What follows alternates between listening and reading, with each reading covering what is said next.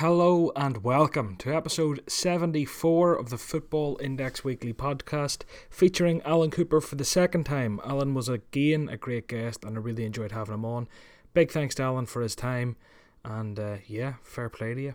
It's been a pretty dismal week on Football Index, and genuinely from the bottom of my heart, whoever you are, I know there's lots of you out there who listen to this podcast, who listen to me bang on every week. A lot of you have been here for a year and a half with me now. And look, I just hope you're all doing okay, genuinely, because this week I think for the first time I was a wee bit rattled, maybe it's a bit strong, but like a bit down over it. I think it actually affected me for the first time outside of the little Football Index Twitter sphere. Do you know, I was kind of like, geez, this is pretty grim. Do you know, with the time invested in a podcast on it, and do you know, I'm talking about the same shit every week, and I'm getting messages from worried people, and it's just a bit grim at the minute. So look, I hope you're all doing okay. If any of you need a chat, do slide into the DMs. I'm here. Let's have a chat. If you need a vent, if you've overexposed yourself and can't talk to the wife or girlfriend or parents or boyfriend or whoever it is, do you know, I'm an ear. I'm a familiar voice. If you wanna have a rant to me, by all means, I'm here for you, because this is a rough enough time. It's as rough a time as I've seen on the index, and I think, while the people who've been on for a long time say that it used to be very volatile, I don't know if there's been such a sustained period of grimness on the platform before. So yeah, look, just so you know, I'm here for you, as I know you would be for me. So yeah, that's the first thing. Secondly, I'm an absolute chump. We all know this by now, but I forgot that the charity Swear Jar Challenge started this week. I announced it was starting this week, and it definitely has started this week. But while recording, it completely slipped my mind. Editing, going through, I definitely cursed a lot this week. So I'm just going to say 25 quid to charity is what I'm giving. 25 quid for this week. I'd say I swore 25 times. It could have been 50. It could have been 14. I didn't count. 25 quid into the charity swear pot this week. For anyone listening who missed that last year, do you know, because there are a lot of new listeners, basically until the end of the year now, every week, every time I say a bad word, shit doesn't count, but I kind of judge what a bad word is, and there's a lot of fucks in there. I'll give a quid to charity. Last year, a few people matched me. They said they give a quid every time I swore. They give me 50p if I swore. They'd give me 25p for every swear word. And what it did was, it meant that when you're listening, there's a bit of suspense hanging on the end of every word. If he says fuck, you're down a quid. Do you know? It's a bit of crack. Good way to get back to charity if you're in a financial place that you can do so. Just send me a message. Let me know you're in. It would be great. It'll help me sort of tot it up. And if not, you know, you'll be able to donate at the end. I'll probably set up a Just Giving page to collect donations. But it's just a bit of crack, something to do. And yeah, any support would be massively, massively appreciated. So for those of you who are involved or want to be involved, I'm going to count this week as like 15 for you. Anyone listening? 25 for me. It was a big week of swearing now, so I hope they won't all be this bad. I think last year I actually managed to go an episode by the end of the year without swearing, but I threw in like 5 fucks at the end because charity had to get something. So yeah, that's how that's going to work. And lastly, just a plug for the sponsors of the show, Footstock. Footstock have sponsored me for about a year now. I mentioned it in last week's podcast. They've just laid out a roadmap for the months ahead.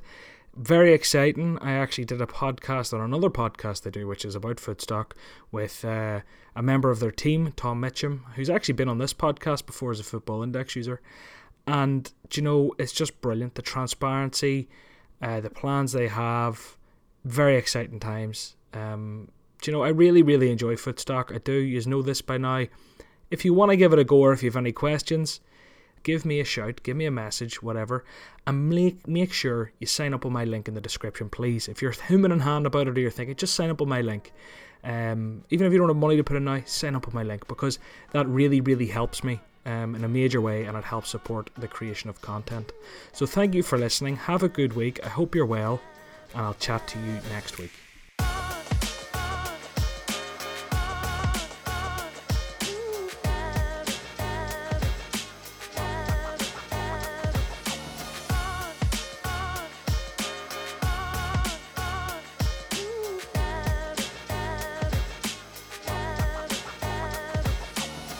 And now I'm joined for a second time by who used to be known as the Ticker Watcher, Alan Cooper. Alan, I don't know if ticker watching's as fun anymore. Maybe you can tell us. It's a bit dull these days, isn't it, John? So yeah, I'm afraid that's a pastime that is firmly in the past. Yeah, God love you. It's boring enough, do you know, and then having one of your sort of favorite hobbies ripped away from you. But what did you think? Actually, this is something that we didn't even discuss to talk about at the start. The change it to matched and stuff instead of just bought or sold. Did you feel any particular way about that or care? The only thing that I actually fed this back to them myself, I said, because at one point it was just showing sale, sell, sell, sale, sale, sale, and I said to them actually that could have potentially a negative psychological effect on people if they're seeing everything going through as a sale, because every single sale is also a buy these days without there being FIIS. So why would you advertise everything as a sale? It doesn't make any sense to me. So I suggested they change it to a buy instead. But obviously matched is also fine. So it is what it is. It needed to be changed, and I don't think it makes too much difference now. Yeah, it wouldn't have been one of the things on top of my priority list, but I know a lot of people sort of thought it's just one of those easy wins, and these are the things that we want FI to do. It's all these little easy wins that accumulate, and we feel like they've been sort of missing out a lot of them recently. But Alan, before we get into it, do you want to just recap people who have heard you before in the podcast and tell new listeners just a small bit about yourself and your Football Index journey to date? Sure, yeah. So I started Football Index in October 2017, so just over 3 years now. I've had a fantastic time on it so far, despite the recent dips in the market. Still got a nice profit figure, and basically just love the product. Very positive about it, and obviously we'll talk about the positivity and also the frustrations during the podcast. But still happy, overall with the product, and really looking forward to the future of it. Obviously had to change strategy a few times and things like that, which again we'll probably go into at some point. But it's been a really exciting journey so far, and I think the long-term future of FI is very positive. Well, there's a lot to talk about today, and I just want to put the disclaimer out there. I talked to you about this beforehand. I'm a bit of a Debbie Downer this week. I think of all the weeks I was saying to you, it's been nearly 2 months since Black Sunday. I've remained upbeat. I've remained pretty positive. I've sort of just taken it all with a pinch of salt. But this week, it got to me a bit, Alan. I just kind of got a bit... do you know what? I think it's just lockdown in Ireland at the minute. I can't go outside 5 kilometres from my house. I'm off work a lot, air traffic control, we get a lot of time off anyway, and now it's like 90% hours, so I'm off all the fucking time.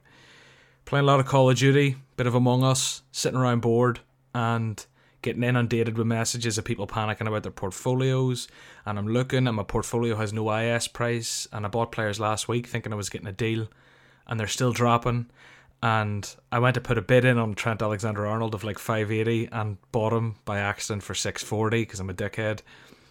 And now he's like 530. It just seems it's attrition almost. It's been so long of just me having to stay up to date with social media because of the podcast, talking about the same shit every week. And I'm just a bit of a Debbie Downer about it this week. And you're a bit on the flip side of that. So I think it'll be a nice kind of devil's advocate-y type conversation where we get both sides across, I hope. But for me, I think their product update to start the week, for me, on a whole, before we even get into it, it wasn't great. I feel it was a lot of filler. I feel they're almost spending a lot of resources doing shit people don't care about when they should be prioritising other stuff. I feel there was maybe only 2 to 3 points in it that actually I cared about at all. And of those, maybe only 1, maybe 2 made sense to me. I don't know. We'll start with that anyway. What did you make of those comms in general? I think the difficulty that they've got at the moment with the comms is that the damned if they do and the damned if they don't. There's so much clamour in the community on social media, all over, so different types of social media, for them to announce something or even to give an update. And then they give an update and there's not anything too meaty in it. Like, it sounds positive, but it's not actually anything that's got a firm date on. It's not really that much of an update from where they were previously. So I can see why people are frustrated with it and kind of go, meh, what's the point in that? So that's what I mean. The damned if they do and damned if they don't, really. I think the thing for me is that I feel as though the expectation of the community as a whole is a bit high. Now, that doesn't mean that there aren't issues that should have been resolved by now, and that I am unhappy about lots of things. But I do think that people just think you can make a change of something that's really complex, like in a couple of weeks, and it's just not realistic. I've listened to quite a few experts in the kind of tech industry on different FI podcasts. People actually work in this stuff, and they say people do not realize how hard it is to do the simplest thing on this kind of platform. So I think it's really, really tough. They obviously are trying to fix it. There's no way they're sitting there thinking it's all okay. In fact, I know they aren't for a fact because I've spoken to them. So, they know that stuff needs doing. They're trying to keep in contact with us. They're trying to stay engaged with us and try and keep people engaged in them. But it's difficult if you haven't really got much to update. Do you release something to say, look, we are working on this, we're working on that, we're going to do this, we're going to do that? Or do you just stay silent? It's a really difficult balance. There's so much to this. Okay, so, there was the end of the deposit bonus and they kind of said, look, we'll give you comms early next week. That's how it all started. And this came out on, was it Tuesday evening, maybe? I think the 3rd, 4 days ago? I think it was Tuesday evening. And, people were already putting out the memes about early next week. What is early next week? Is Wednesday early next week? No, it's not. This type of shit, which is a bit much. Who cares?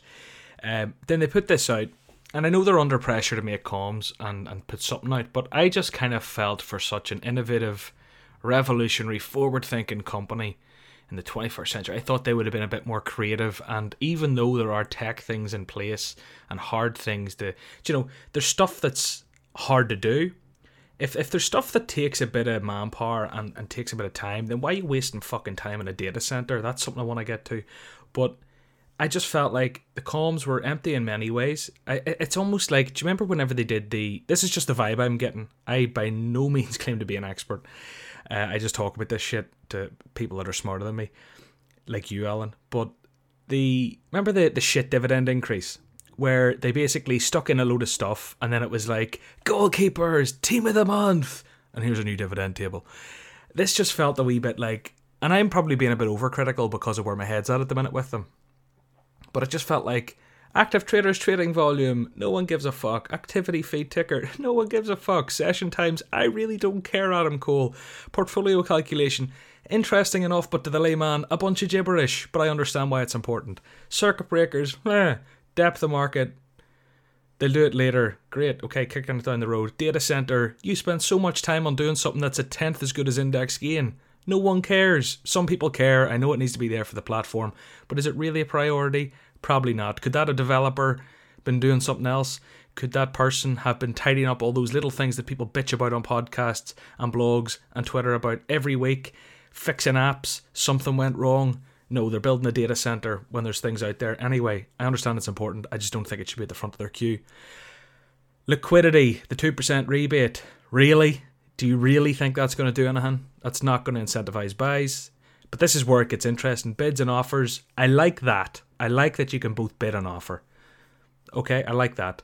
Commission on bids. They're introducing the commission now. Okay, well, if it wasn't a good idea to introduce the commission a month ago when the market was fucked, why is it a good idea now? I don't know. Stability of dividend payouts, great, you're going to do what should have been done. Regular updates, okay, you're going to tell us regularly. That's me just being cutthroat going through those comms. I understand there's a lot more to it, and if you look at it through rose-tinted glasses would be a bit patronising. Not rose-tinted glasses. If you look at it in a bit more of a positive light, I understand how you could look at me and be like, this guy's a fucking dickhead. But that's just the vibe I personally got flicking through it on my own, sitting in my living room drinking a cup of tea on a Tuesday evening.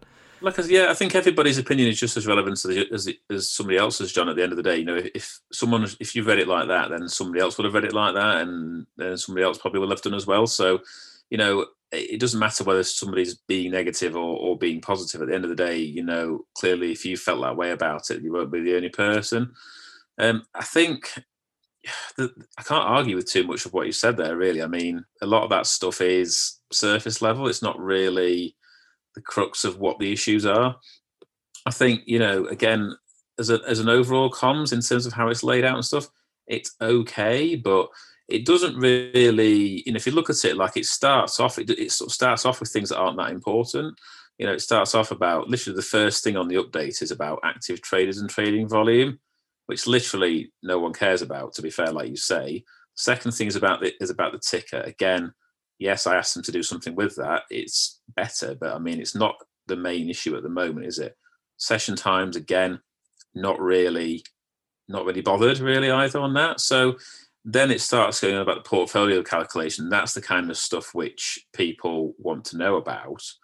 But then it's a bit complex, this volume weighted average price. I mean, I think it's probably beyond some people's comprehension, and that's not, being talking people down or anything. I just think that's just being honest about.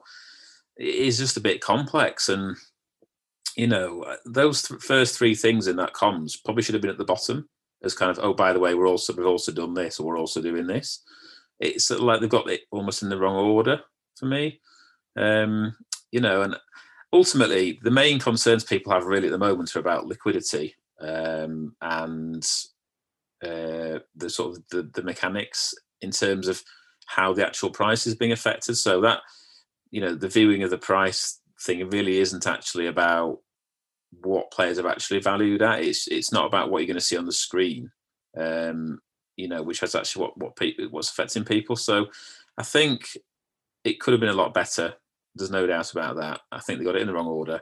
And, they're not mentioning stuff which actually people are talking about. They've not even touched on NASDAQ in the entire email. Just to even say, by the way, it's all still on track. We're just going through a few final checks with them or whatever it is. They've not even mentioned it in the whole comms. And that's got people starting talking about, is it still going to happen and things like that. So it almost causes more uncertainty than it actually helps. Yeah, the NASDAQ thing, it's just, I think people are whipping out screenshots now because it's very easy to forget. And I'm one who, about the whole NASDAQ thing, I haven't really put the foot in the throat at all on any podcast I did about them for kicking the can down the road on that one. And not even that they're kicking the can. I know if they, in an ideal world, they would have had this in 2 months ago, but it's something that I've let slide a lot. I understand COVID. I understand how, if you work in an office with people, something that can be done in a day takes 3 days because you need to wait for emails and shit. I get all that, but it's the lack of, I don't know what it is, to be honest with you. I know they're a big company and I know they need to play the game, but a wee bit of a, lads, wait till you hear this. Basically, NASDAQ was meant to be in by them, but this happened and that happened and COVID and restrictions and US elections and fucking blah, blah, blah, blah. I don't know, just spill some shit. All these reasons, because of that, it's had to be delayed. Our developer was off sick for 2 weeks with COVID, and so was he, and this happened then, and we're trying our best, but it's just taking a bit longer. We've talked to NASDAQ, estimating the end of the year, January, February, absolute latest. We'll keep you updated. Thanks for bearing with us. As I'm sure you understand, it's a massive overhaul to the infrastructure of the tech behind the platform and blah, blah, blah, blah, blah. I'd be like, do you know what? Yeah, 100% makes sense. But it's this kind of like, putting out comms and just like, it's almost like, do you know when your dog's like doing a shite and it kind of doesn't look you in the eye, it kind of gives you the side eye? It's kind of like that. It's kind of like they're sitting there and they're kind of like, don't mention it, and they won't notice. Just don't talk about it. They're kind of like not really looking you in the eye and kind of just sliding on past the fact of NASDAQ. That was probably a weird digression. No one will get but me, because that's what my dog does. But I don't know. It just doesn't sit right with me. This kind of like, it's just like they're being so slimy about it or something. Maybe that's me being a dick. That's how I feel. No, I mean it's fair enough. I was just going to say myself that it does kind of seem as though if we don't mention it, then no one will realise. And it's like, well, actually, that's what everyone's talking about, apart from liquidity and the mechanics. NASDAQ is the other thing. And people are now starting to speculate whether it's not going to happen. It is going to happen, but I'm sure of that. But, it's sort of causing that uncertainty and people thinking, oh, is that going to fall away? And then what's going to happen if NASDAQ doesn't come on board now? And it just causes more uncertainty. Why not mention, like exactly how you've just said there, just give an explanation, just say, look, we know we promised it for September, but it's been delayed for these reasons. Please bear with us. It is coming. That's all you need to say. It's not exactly rocket science, is it? Literally, it's as easy as that. Do you know? It's as easy as that. Anyway, Yeah, I know I'm kind of going off of one here, Alan. So look, thanks for keeping the ship steady. You can hear my dog that I was just referencing going mad at a mailman. I think my girlfriend got an iPad today, so lucky her. Is there anything else on these comms we want to talk about, or will we move on? Not really, to be honest. No, I think we've sort of summarised how we feel about them, and I think we've probably got more interesting things in terms of the questions that have come in.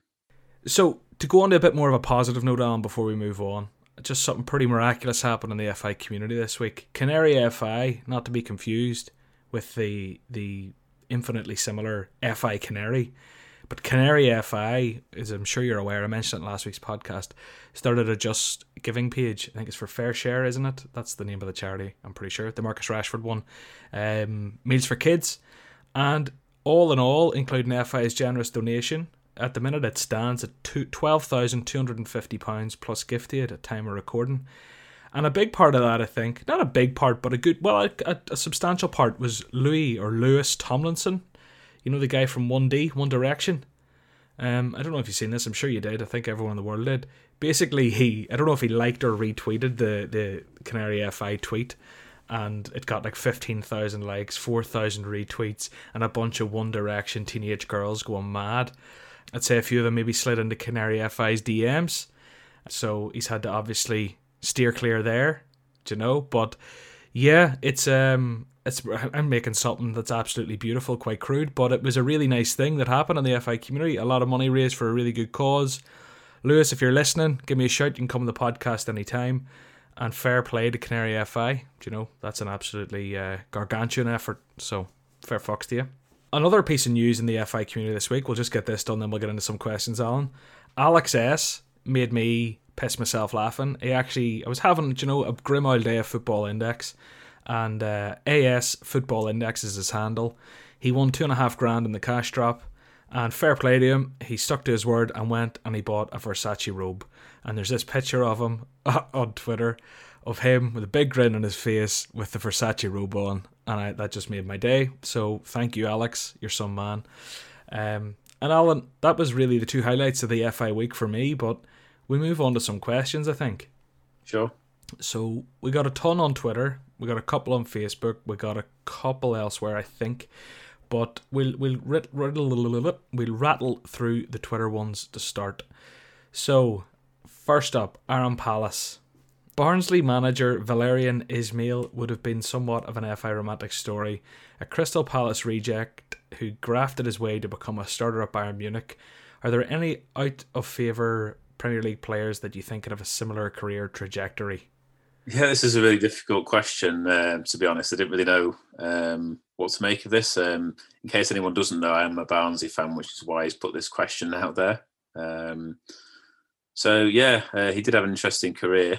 Ismail, yeah, as Aaron says, he was a bit of a Palace reject, I think, and then managed to sort of work his way up to Bayern Munich, despite the fact he'd not done well at Crystal Palace. I don't really know how to answer the question. The one person that came to mind, is a bit random in a way, was Gylfi Sigurdsson.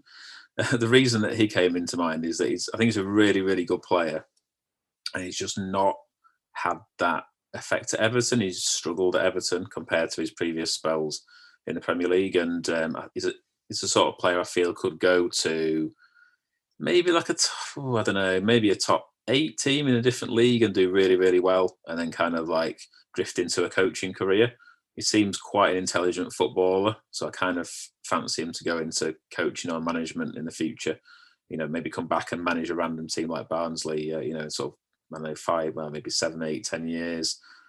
But like, oh yeah, he used to play for Everton and stuff like that. But it's not quite sure how else to tackle that question really. But he's the sort of player that came to my mind as someone that's quite an intelligent player. I think could do well in a different league and probably needs a move because Everton, he does get a game here and there, but James has kind of taken off his set pieces and he's kind of become that playmaker for Everton really. So it's a bit of a random one, but I wanted to ask you if you had a player in mind. Do you know, I didn't until now, and it's maybe not the right type of player, but a player who I think showed so much quality, explosivity, just fucking dangerous, and then just went to Liverpool and gets a game every 10, is Xherdan Shaqiri. Do you know, he's 29 now, so I don't know what he's going to do, but I mean, with him getting a transfer in January, well, he's probably not going to leave in January. End of the year, maybe at 30 years old, go off to some sort of top 6 German team and have a worldie in the Europa League or something. Do you know, I could see Shaqiri having a 15-goal season in him when he's 31. I could see that, but maybe I'm wrong. But he's the only one who pops out at me. Just, like really ruined, like talent that was just wasted or something. Yeah, he's a really good player, Shaqiri. It's quite disappointing really that he just doesn't play. Like, obviously with being at Liverpool, I think I actually bought quite a few shares in him last year, thinking he'd get a move from Liverpool, and he could easily be a set piece taker, penalty taker, everything at probably a top 6 or 8 club, maybe in Germany or sort of Germany or maybe Serie A. And he literally could have been like maybe a £2 player or something then. So I bought quite a few shares in him. Obviously, he's just basically wasting away at Liverpool, so it's not gone very well. But he is a really good player, and I can see what you mean about him. Well, I could see him being a world beater at even like a West Ham or like I don't know, Southampton maybe. I don't know. Do you know, it's just like a kind of top 10 Premiership club, kind of mid-table club. I think he could be like the talisman in many ways, but I don't know. Maybe he's just happy creaming the salary and hoping Mo Salah gets an injury. The next question, F.I. Lammings, last week's guest, great guest. Why are 100 and 200 day moving averages irrelevant to FI, and will they ever become relevant? What financial stock trading tools have you found useful on FI? NB, this comes from a place of my lack of knowledge in this area rather than a dig at the FBI tweet. I think we talked about you last week, not necessarily about you, but about a confrontation. Yeah, so what happened was basically, so FBI trader, I don't know a lot about it, but I think he's got quite a lot of experience in sort of financial markets and things like that. So clearly he is an intelligent guy, and he's got, a lot of thoughts about, how he's used his techniques and things like that in that kind of trading. He posted something about something to do with the moving averages and how it, he was looking at those and thinking, well, if Sancho and sort of Alexander-Arnold don't do X, Y, and Z soon, then he's looked at the moving averages on his analysis chart and he can see them dropping further.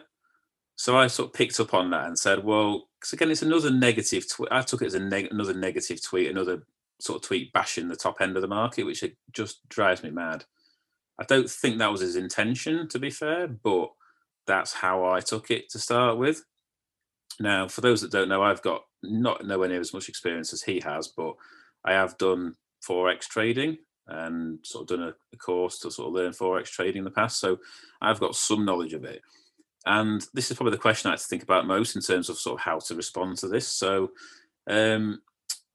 first of all, so I think that people take market and stock market with Football Index much too literally. Football Index doesn't really behave anything like a stock market or like Forex. Forex alone has over £4.5 trillion traded per day on it. So to try and compare that to Football Index is just, for me, not right. I just don't think you can compare it. You get major institutions like JP Morgan taking up and placing positions on Forex markets and things like that. So I just think to compare that to a few football gamblers on Football Index is just not going to be relevant particularly. Just to give a bit more of an explanation about moving averages, just very, very briefly. So moving averages are curves on a market chart that show the average price of the commodity over that number of days.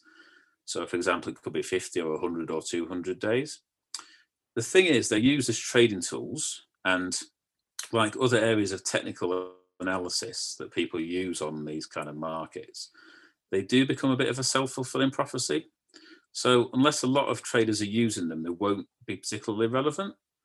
So in terms of what he was talking about, so when say a 50-day moving average, which is the say curve on a chart of a player, for example, if you use it on Football Index, when the shorter moving average, say the 50-day one, crosses the longer moving average, say the 200-day one, below the current price of that player or that commodity, if you're looking at a market, the expectation is that the price continues to rise, and then vice versa if it's the other way around. So when you trade in larger markets, say Forex, and you go on the apps or the website that you signed up to do your trading, you can literally just click a button and those moving averages will appear on your screen. So people use these tools all the time. So people will literally bring up, so if you're doing Forex, they'll bring up maybe 12 different currency pairs, and they'll look for moving averages that are maybe about to cross as a possible buy or sell opportunity. Same with areas of resistance as well and things like that. They'll use tools within that trading app to actually help them to identify these things. So the point is that Football Index doesn't have that. So the number of people that are doing that kind of analysis, which becomes a self-fulfilling prophecy in things like Forex, you can probably count them on one hand. I mean, FBI might be the only person that actually does that.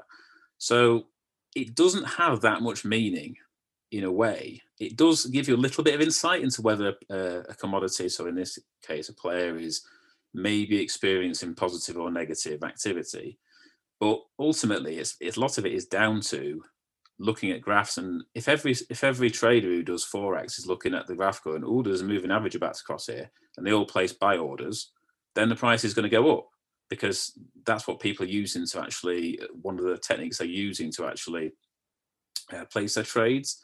So that isn't happening on Football Index. So when you combine the fact that hardly anyone's going to be using those techniques, maybe only one person potentially, and you talk about 4.5 trillion a day traded market compared to what Football Index is, I just don't think that it's going to have any relevance at the moment.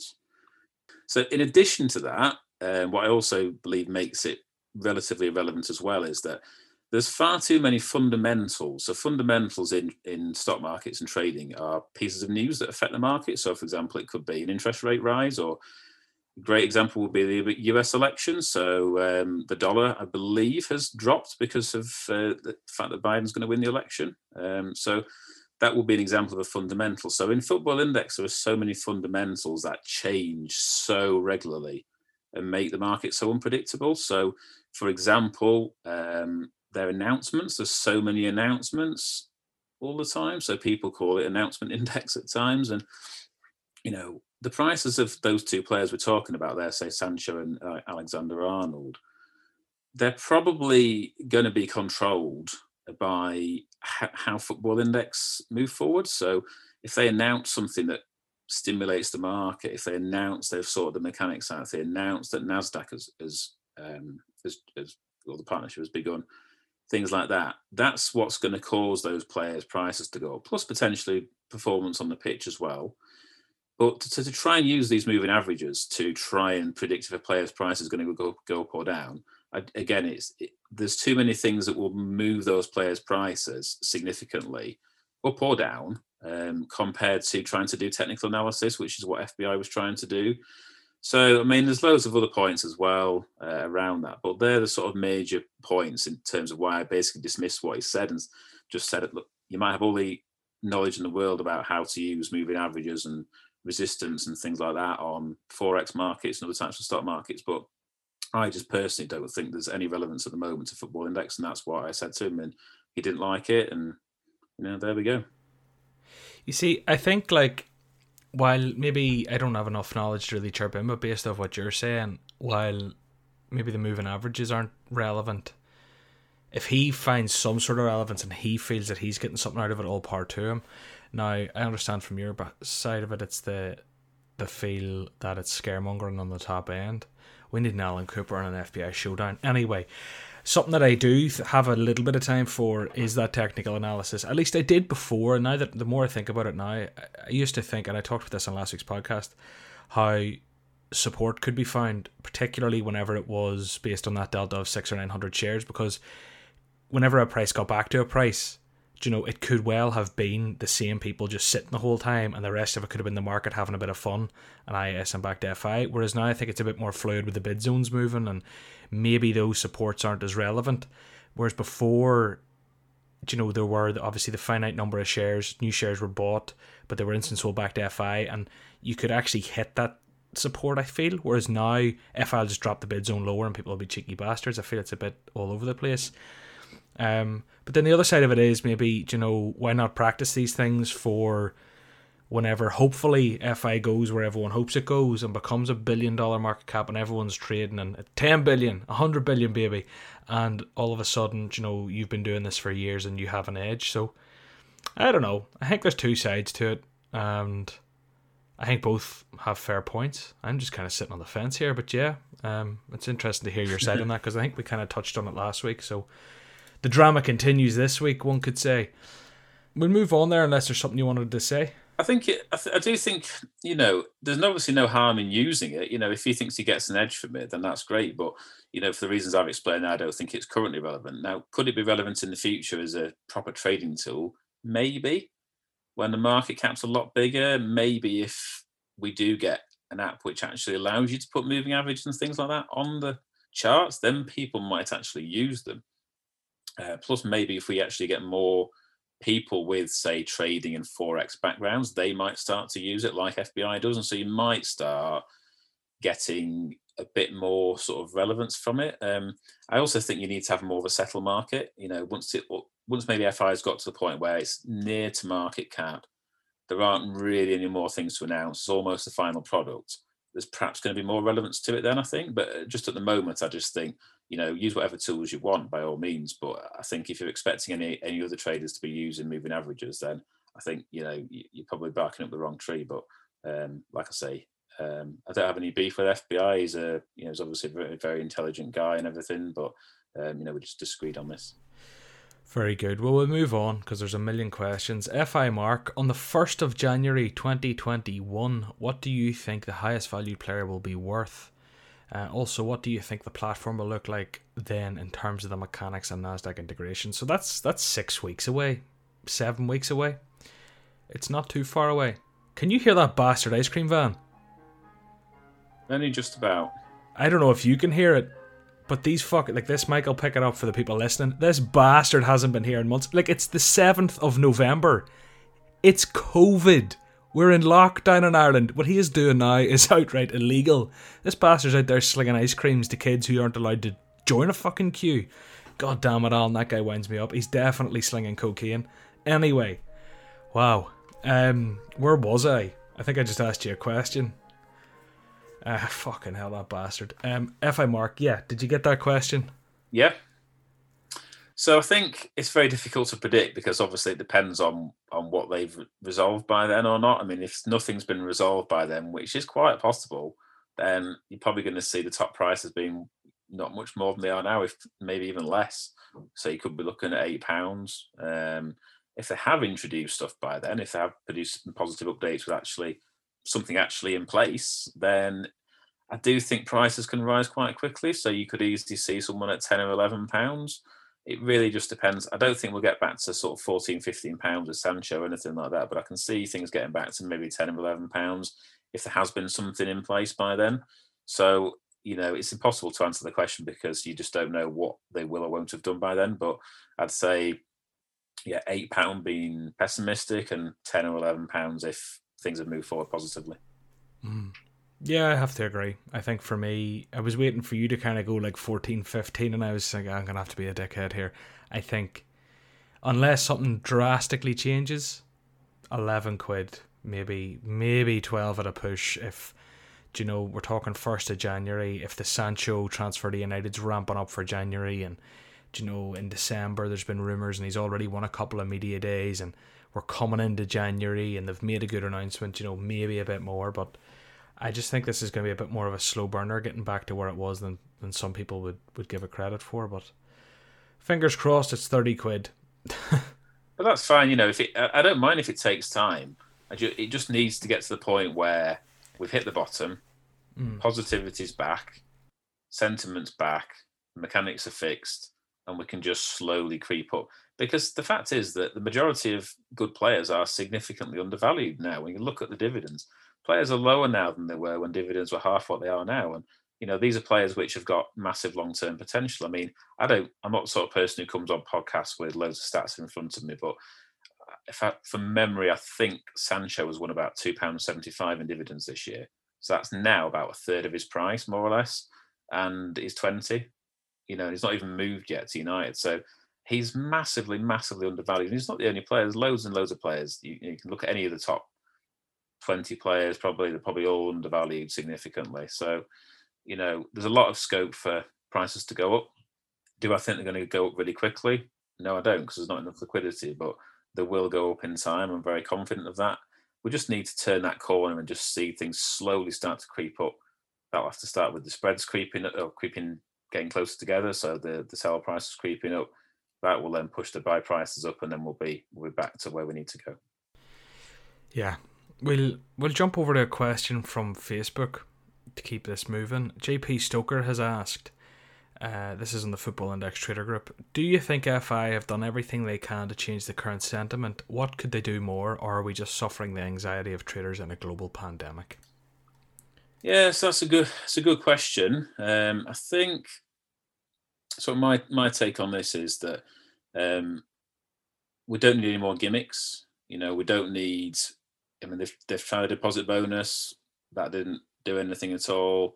They keep trying these, like you say, this rebate on buys for market and stuff like that. I mean, things like that are just not going to work. People just need the mechanics fixing and need promises to be kept, basically. So I don't think there's anything they can do other than fixing the pricing mechanisms and delivering on the promises, such as the media monitor and NASDAQ and things like that.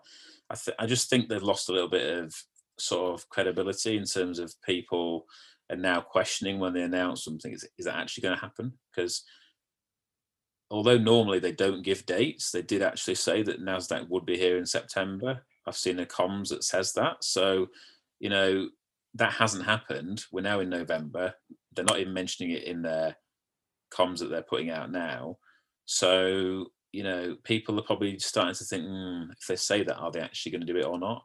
So they need to deliver on what they promised to do, basically, as fast as is possible. Like I said right at the start, it's not as easy as people think, but that's what's going to turn the market around now. There's no point in doing promotions and stuff like that. They just need to get everything that needs to be fixed as soon as they can. And for me, that's what will turn the market around. In terms of the pandemic, what I think about the pandemic situation is that I think it would be naive to think there's been no effect whatsoever. The fact that, people obviously are worrying about that. There's a lot of financial issues around.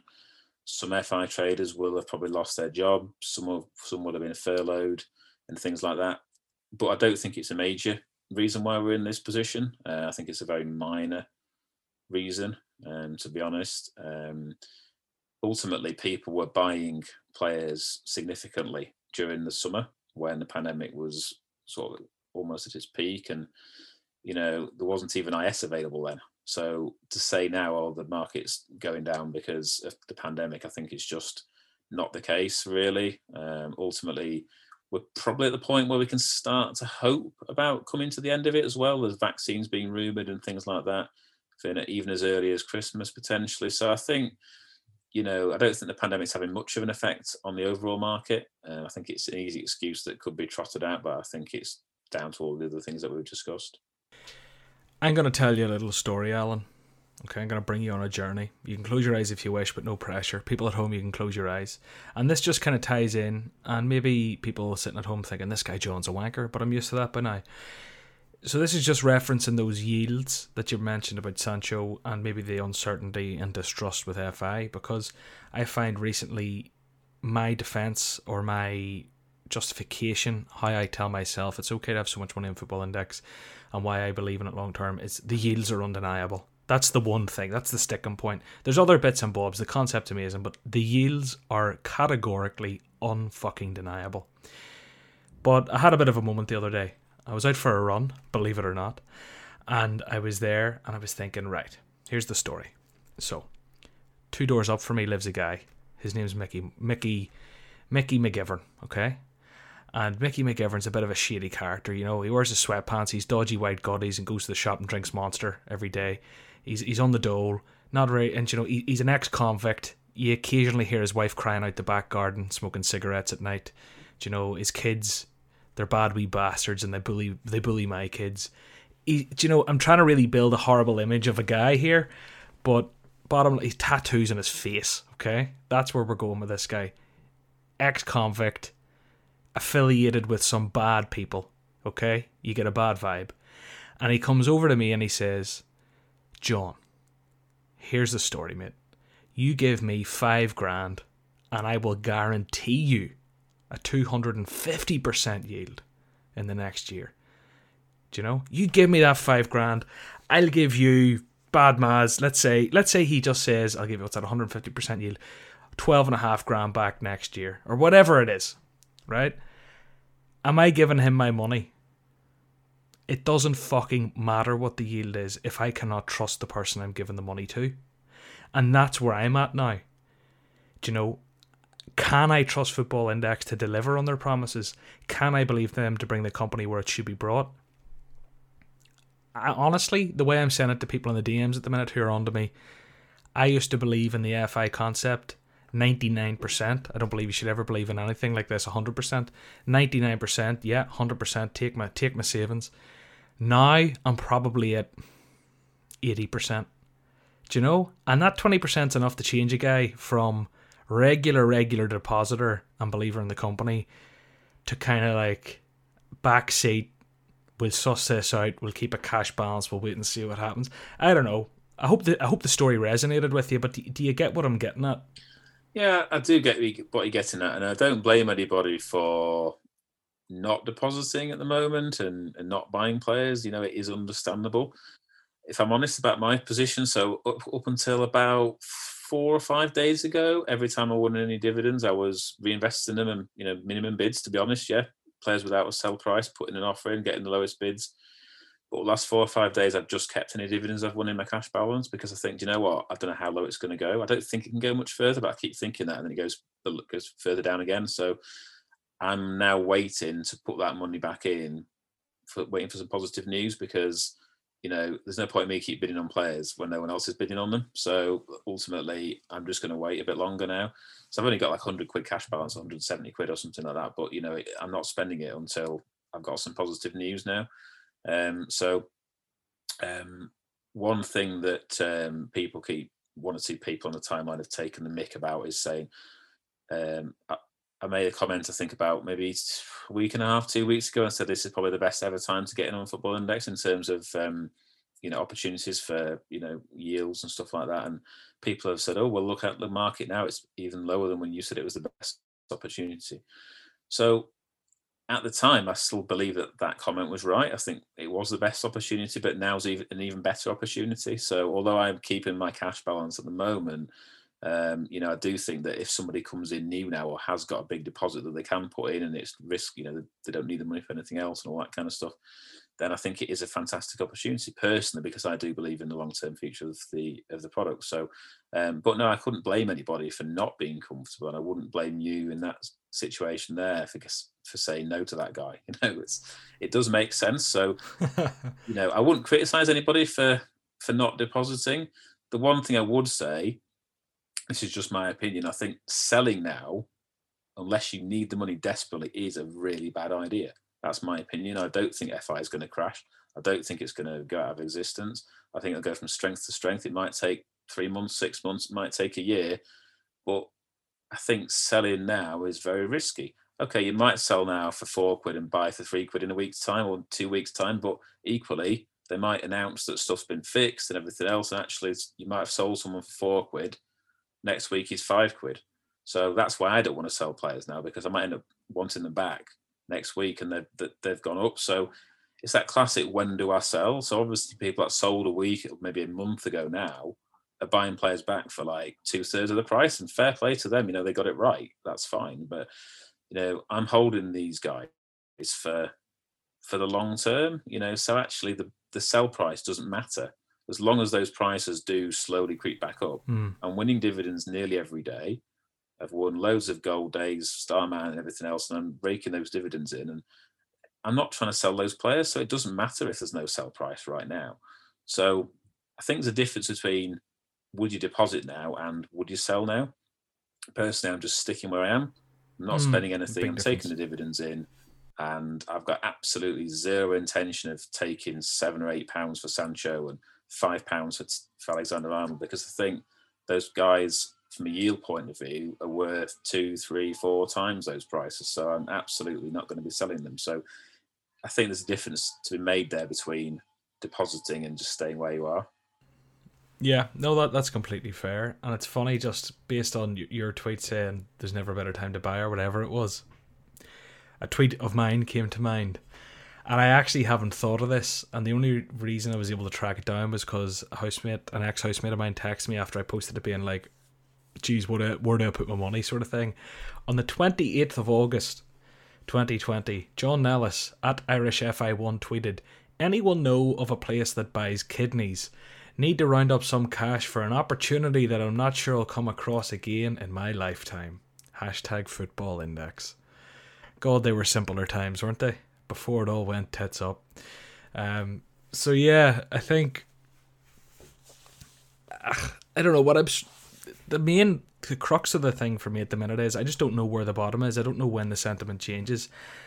And I think from a risk standpoint, like you keeping your cash balance, I think most people are probably in the basket where it's like, yeah, the sensible thing to do here is probably just to hold off, wait and see it turn, and then lose out on a 5%, 10% rise to protect my cash. Do you know, no one really wants to go now. I pulled the trigger 4 days ago or something on Trent, and I'm already down 10%. And it's like, albeit I'm probably down 20% because I accidentally bought from market when I went to put a bid in. I think I've tweeted about that. But yeah, it's just this game of chicken, isn't it?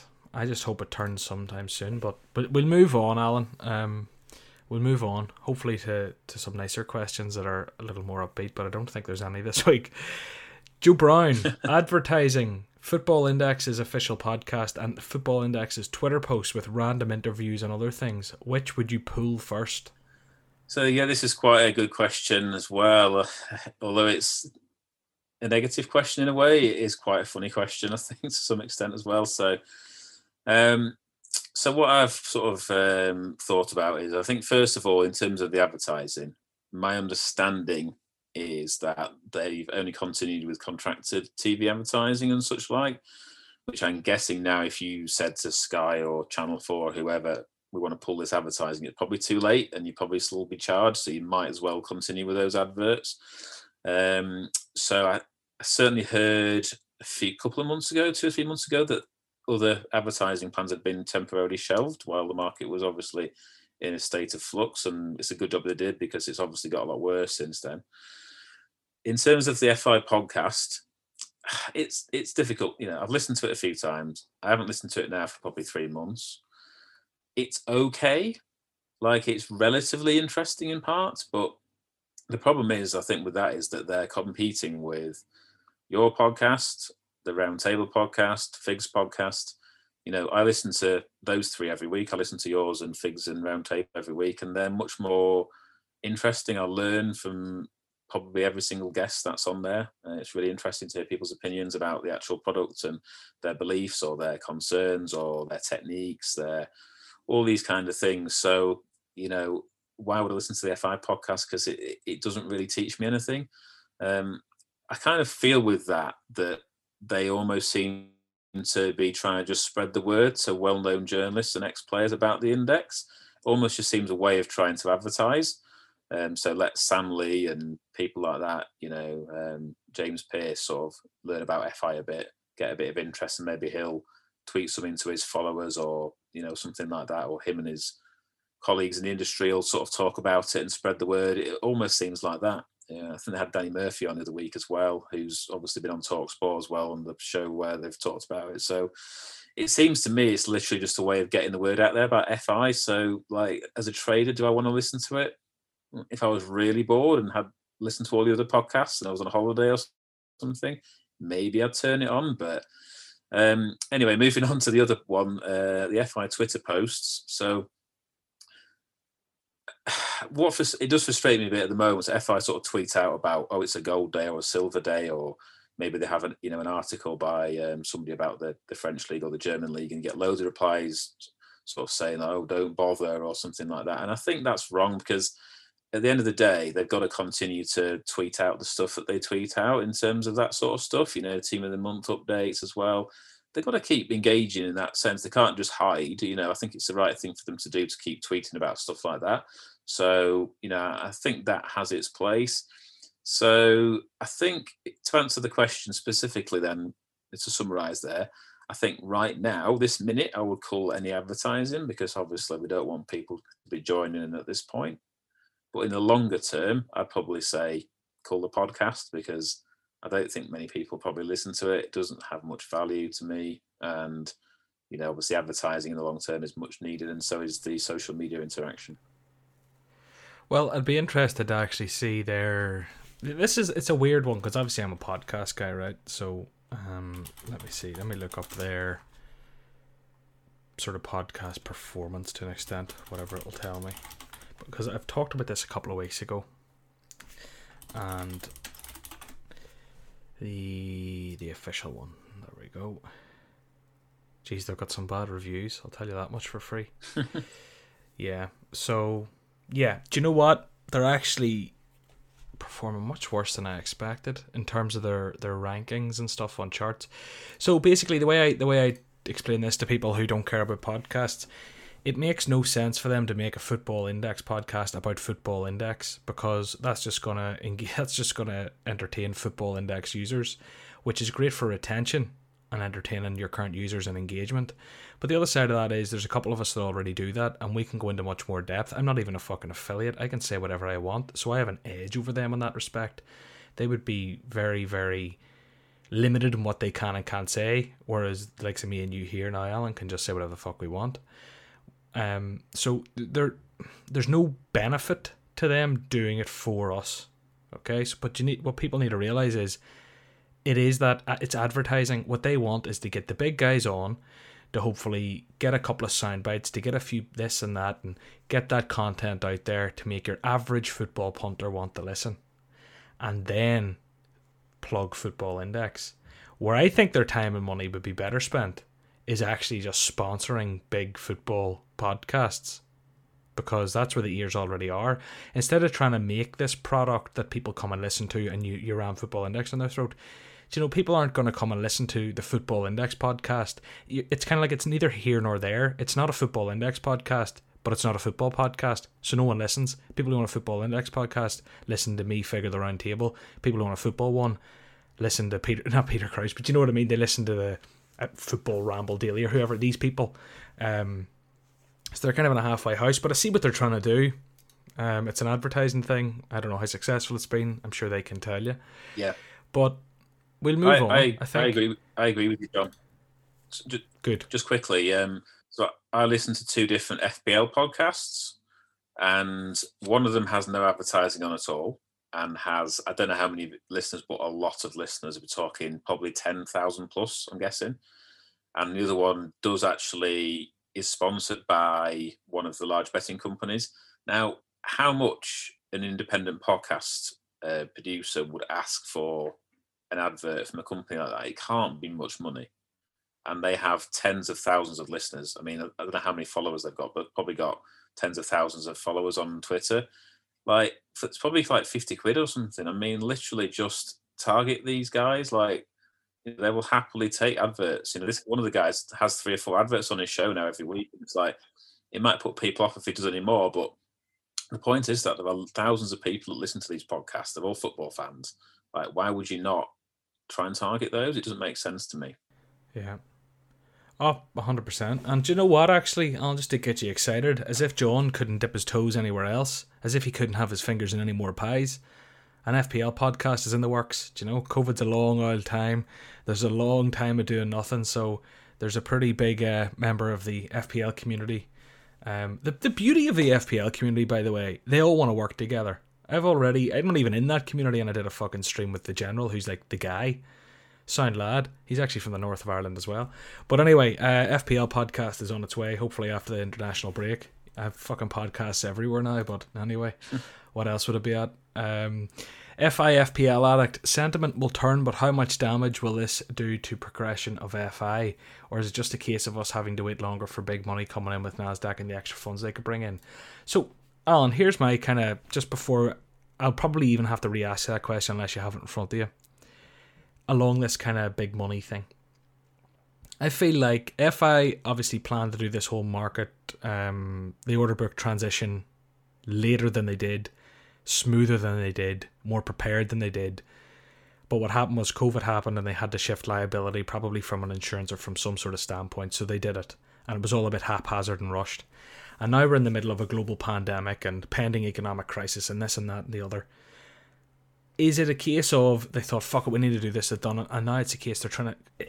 I thought finding a liquidity provider or market maker would have been relatively easy for a company of Football Index's size, performing how they did on that tech track or whatever it was, that chart where they came second behind Revolut, and this and that, and the opportunities for companies to make money coming in market making here. I thought people would lap that up, but it's grasshoppers, like, it's tumbleweed.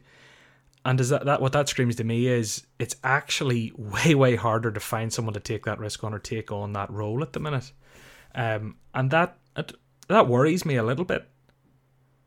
That's kind of a digression from the question, but it made me think of that. What are your thoughts on all of that and the question and whatever you want to talk about? I think they must have done some research into liquidity providers before they've introduced, what we've got now. I think undoubtedly it's harder to get people on board than what the general trader probably thinks.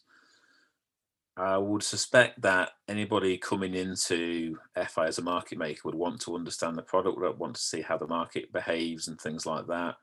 So, there probably will have been an element of learning there. So just to expect them to come in on day one is probably unrealistic. What my opinion is on this is that I don't think that Football Index should have introduced what we have now without having them in play. So I think the mistake is that they've introduced, if you want to call it an order book, it's not quite a full order book, but order books, they brought it in before they're ready.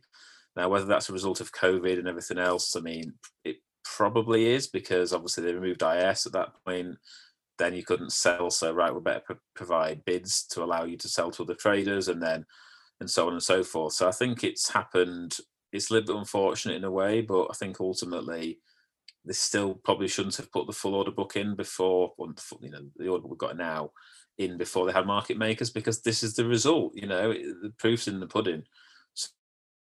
So they've definitely made some mistakes with that. I'm sure they'll get people in, but it's when it's going to be. So obviously that's the concern, is how long are we going to be waiting for more liquidity. So it's disappointing that it's led to this situation now, and I can't blame people for being worried about it. I can't blame people for selling, even though I'd say it's silly to sell now. Like, I can see why people do it. I do understand the panic around it to some extent. So in terms of damage to the product, I don't think it'll make much difference in the long term. As long as they get it right in the next 2 or 3 months, then I think, you'll lose some people. Of course, you're going to lose some people, but the word will get around once it's fixed and once it's working well again, and I think they'll be fine. But they do need to get it sorted sooner rather than later, because the longer it drags on for, obviously the reputational damage will increase. Yeah, I think they're in this horrible place now where, like, every day that goes by, there's more and more traders leaving the platform, shitting all over the platform, sloughing about the platform, and it's just this never-ending tirade against them on their social media posts. There's nothing they can really do now, and they almost need a quick fix or some sort of fix to change that, because I don't know if people have the patience now, a lot of people, traders, for them to implement something that's going to be a slow burner, or to tell us, NASDAQ's coming in March 2021, or something like that. I don't know. I think regardless, if they get it right, it succeeds long term, but I don't think it can be underestimated the damage that the current sentiment is, the damage that that's doing, because it's not like this has been 2 weeks. It's been, realistically, and I'm not even going back into COVID, we're just taking the liability off them with the IS, etc., or even pre-COVID. If we just go back to the first, for me, real thing that was like, fuck off, the shitty dividend increase, goalkeepers early July. Like, July was 4 months ago. Like, this is a long time of just bitching and moaning. And honestly, I've said this a couple of times, I'm going to be honest with you, podcast listeners, I'm getting pretty fucking sick of podcasting about this. I feel like every week it's Debbie Downerville, and I would love to just be chatting about players and, player rises and predicting what's going to happen and getting excited about the weekend. And, are you in for a shout at Team of the Month dividends? And people asking exciting questions about expansion into America. This type of shit. But it's just dragging on so long. I think it's wearing everyone down, and I just hope enough people can stay on for the ride. Because I hope once we get out the other end, and I hope once they fix it, it does just continue to grow. Anyway, there you go. There's a little monologue for you, Alan. There's so many questions here.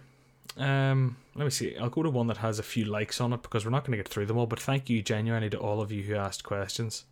There's the one that poked fun at you. Vespasian. Was the last day of the deposit bonus the best ever time for users to buy in? We've already addressed that, but there was the comment. Hawkins says, why are you very positive about the future of Football Index? I suppose we've probably referenced this. In a nutshell, why are you so positive?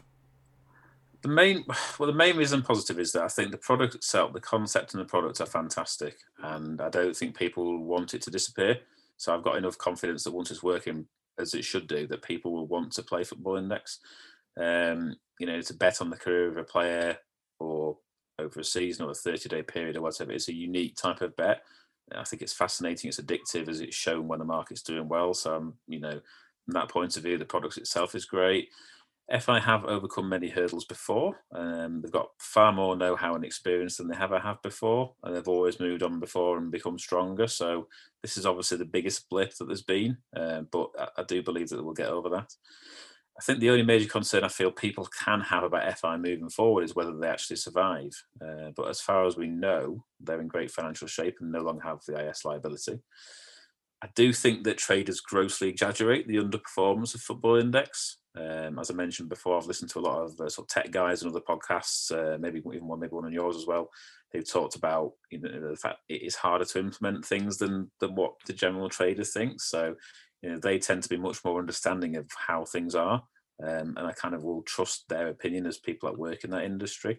And at the end of the day, FI built this thing from scratch. It was just media with 200 players originally. They've then brought Performance Buzz in, or Match Day rankings as it is now. A lot more players. It used to just be 200 players. They brought IPDs in, buy orders, sell offers. They've come a long way in 5 years, in my opinion.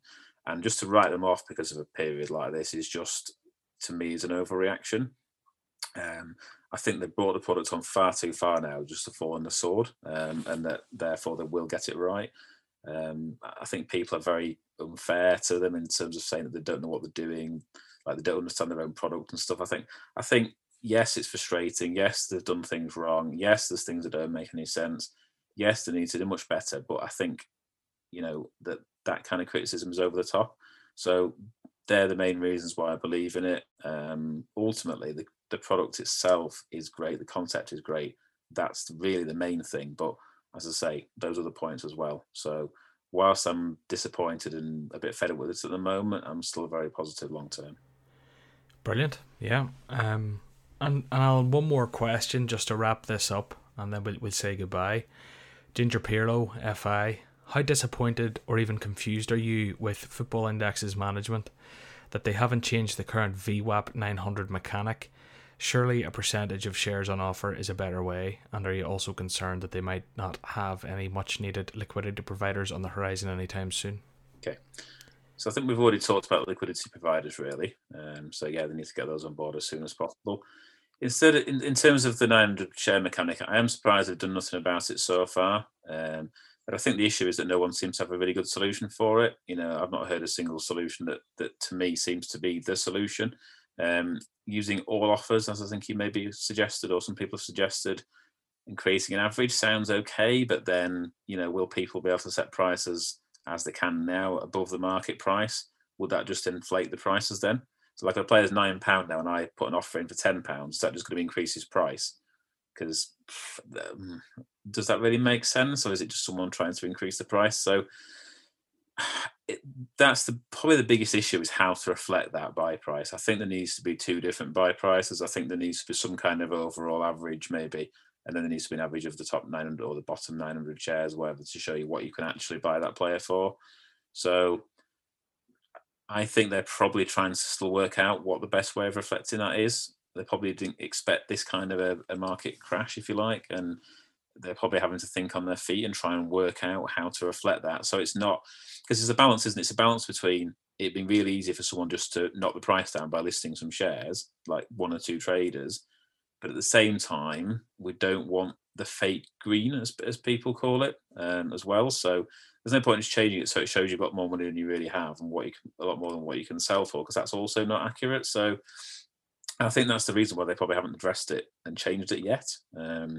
So, it's one of those things. I think we have to be patient with that, ultimately. I think that will be changed in time. But, we just want an accurate way of valuing our portfolio so you actually know where you stand. Just a slight tangent from this, if you don't mind. I do see a lot of posts about, fake green, and people have been living on the fake green figures for all this time and everything else. Just a word on that until the last sort of year or so, until IS was removed, you could actually value your portfolio via the green. The figures that showed on your portfolio were actually correct. All you had to factor in was a 2% commission and about 3% spread on basically every player. So actually, the older traders like myself, who've been on since 2017 or before, even 2018 and before, that was a way of recording your portfolio value. And as long as you just took off probably 5% of that, that was your actual sell price of your portfolio. So it's not just a case of all these figures have always been fake. They've probably been fake since IS was removed and you couldn't actually sell for those prices. So I think it's important just to state that. But obviously now, they don't mean the same as they used to. And to try and get an accurate portfolio value now is very, very difficult. So I do have sympathy with people who just want to know what they can actually value their portfolio at, because I don't think the current buy price is really accurate either, because you are literally valuing it on the most pessimistic traders. So it's really, really difficult. I think I've always tried to record a portfolio value as a way of monitoring how I'm getting on, but actually it's literally worthless now. So I think probably from next year, once next year comes in and I start monitoring how I'm doing next year, I think I'll probably just create a dividend chart and see how many dividends I've brought in, rather than what my portfolio in theory is worth. Yeah, it's a tricky one, and to be honest with you, it's way above my pay grade to even speculate. I have no idea how they should do it, but I'd say they're paying people a lot of money to come in, economists and people, market economists and the like, coming in trying to work out the best way to implement things like this. And I'd love, Jesus Christ, it's a headache. Like, even just you sort of saying there about,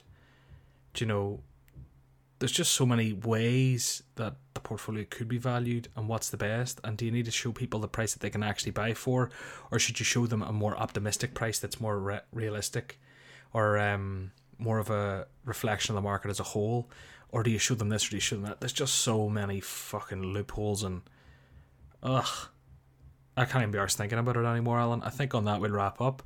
It's been a pleasure chatting to you again. It really has. The second time on. If people want to find you, where would you like to be found? So my FI Twitter is @footy. That's with an IE, so FOOTIE index Al. Just a word on that. I actually, for some bizarre reason I don't know, got banned from Twitter for 7 days. I have absolutely no idea what's about. So it's possible that it was those nudes. It's possible that Twitter handle is never allowed to come back. So if it isn't, then I'll have to create a new one.